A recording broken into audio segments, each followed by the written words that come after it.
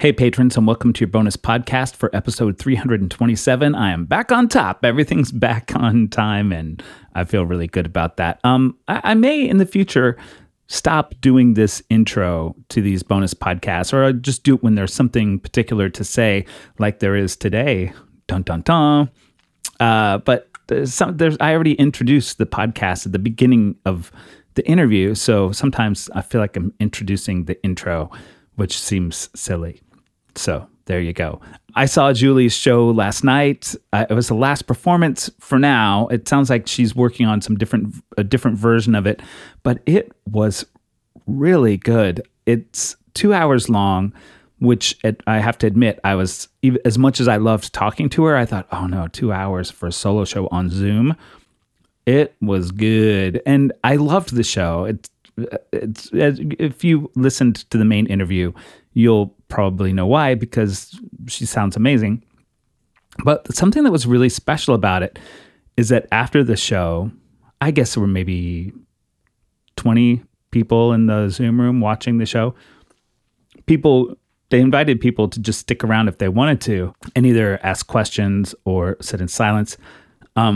A lot of people were there, and we just sat in silence on the Zoom call for most of the time, probably for like 15 minutes. And that was really beautiful. You know, it was a very moving show, and it was a new kind of intimacy that I really appreciated.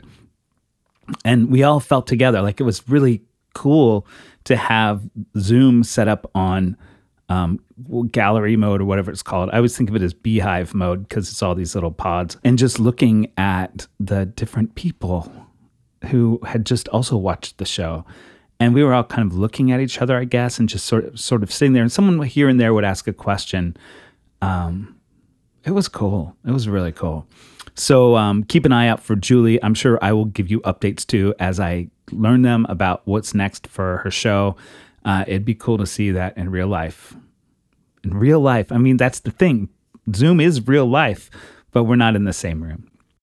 So the other thing I want to mention here is that I'm working with a mentor from Soundfly, soundfly.com, and I've been thinking about doing this for a long time, and it's really cool. We've just had one official meeting so far. Ian Temple is who I'm working with, who is also a patron here. Hello, Ian, if you're listening to this.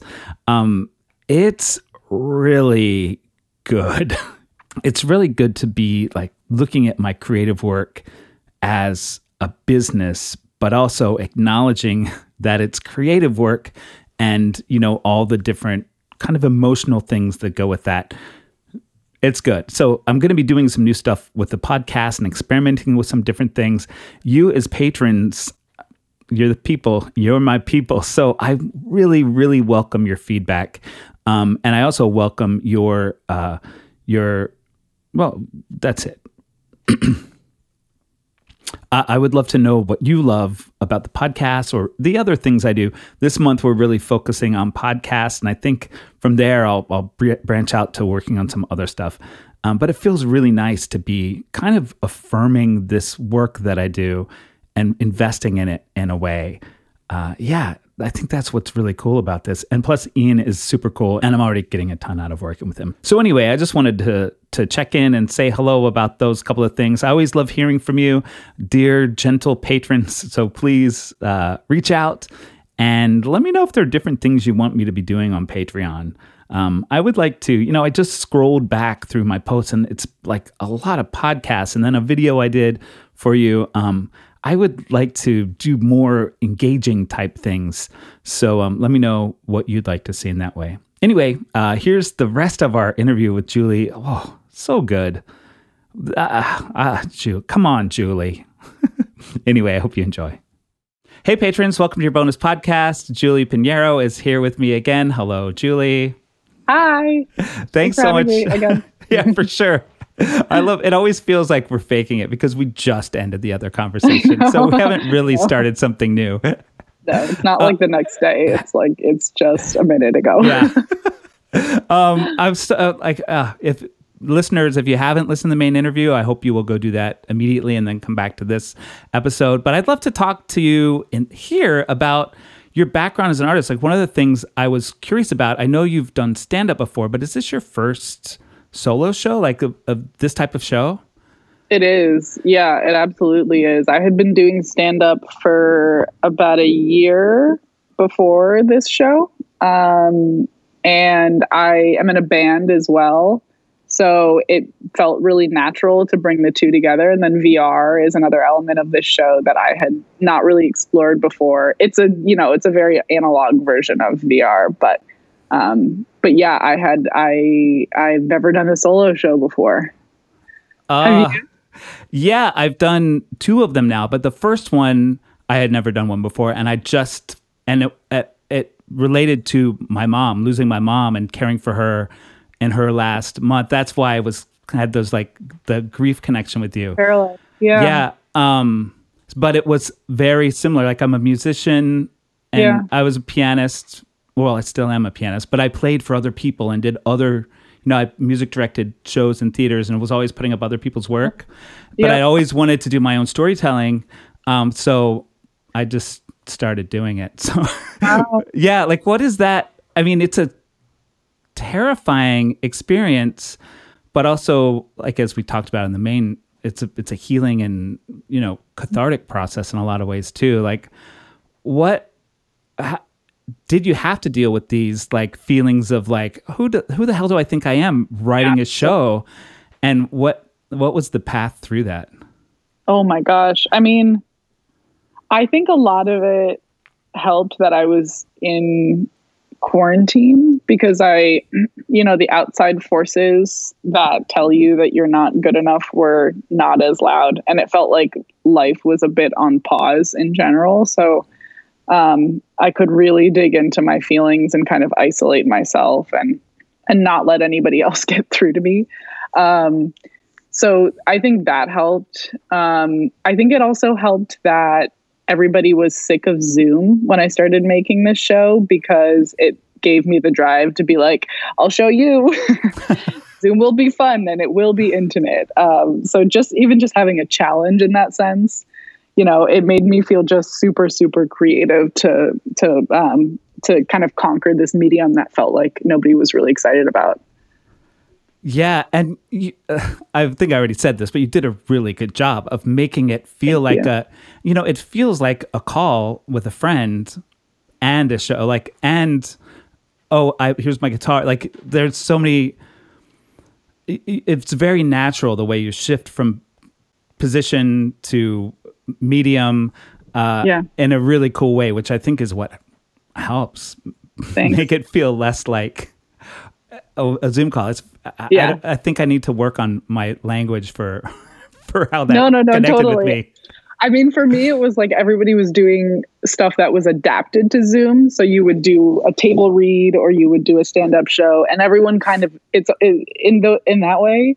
Those shows, are mostly what we have. But whenever I would watch them, it felt like a reminder that we were all far away from each other. Mm-hmm. And what I wanted to do was like almost use that as a story element and then use that to subvert that and make everybody feel like they were really close to each other, despite this, like this show is the opposite of adapted for Zoom. This show is written specifically for Zoom.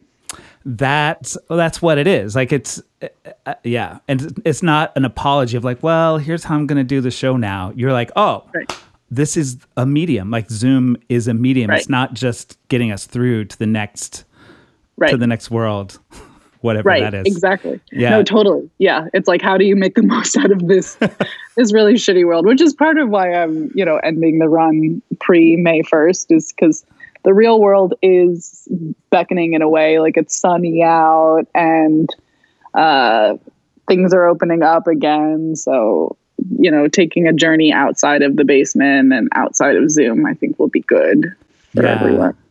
Do you have plans for the show in assuming we all go back to a world where we're sitting in theaters together again? Yeah. Are you headed that way with this show, or do you have another show in mind? What's next for you, I guess, is the simple way of asking that question. That's a good question. I do have like a dream for this show being an in-person experience where maybe the framing of it is changed from being everyone being far apart from each other to everyone now being connected in person, especially after the pandemic. I think that would be powerful for people to be reminded of how special it is to be in the same room together. Because I also think myself, I'm going to be super pumped to be in the same room with all my friends, but I know in a month, I'm, the noise of that and the novelty of that will wear away. But it would be great for us to be reminded of like, oh, this is actually so special, and we could lose this, in the same way that we lost it for a year. Yeah, it's gonna be it's this whole thing. I'm glad you mentioned grief. Obviously we mentioned grief, but about the pandemic, because it took me a while for it to sink in. Like, oh shit, we're all grieving. That's part of what's going on here. Yeah. Totally. That's it. And it can be hard to recognize and hard to digest, but that's exactly what it is, especially because you have like the first line of De Lejos is, have you ever lost something you didn't know you could lose? Like we all lost something we didn't know we could lose. Our ability to be around other people, our social lives, our connections, physical touch, like we all lost that. And so losing that, like you are stripped of something that you didn't know you could be stripped from. And that's grief. Yeah. Last little thought about that. Like there was one of the things that really hit me, and I think I'm still figuring this out with the pandemic, is before lockdown, I was like, if only I had more time, I would be writing so much more. I'd be doing, so creative. And that wasn't my experience. I didn't. And then there was the guilt of that. And I think part of what helped me through that was realizing like, oh, wait, this is unprecedented. It's like kind of a cliche at this point. But I've never been through this before, and none of us have. So we're all going to figure it out our own ways. But yeah. Totally. Even the fact that you're saying that it being unprecedented is a cliche should show us truly where we are, which is that we have been in an unprecedented moment for so long. We have been so almost desensitized to the drama of this moment, which is truly like, again, like volume 11 all the time tragedy. Like for a while, especially over the summer, it was devastating all the time. And so it's true. Like there's so much to process always. It was really great to talk to you. I'm excited to share this podcast. Thanks. Thank you so much for diving in. It's been so fun to chat.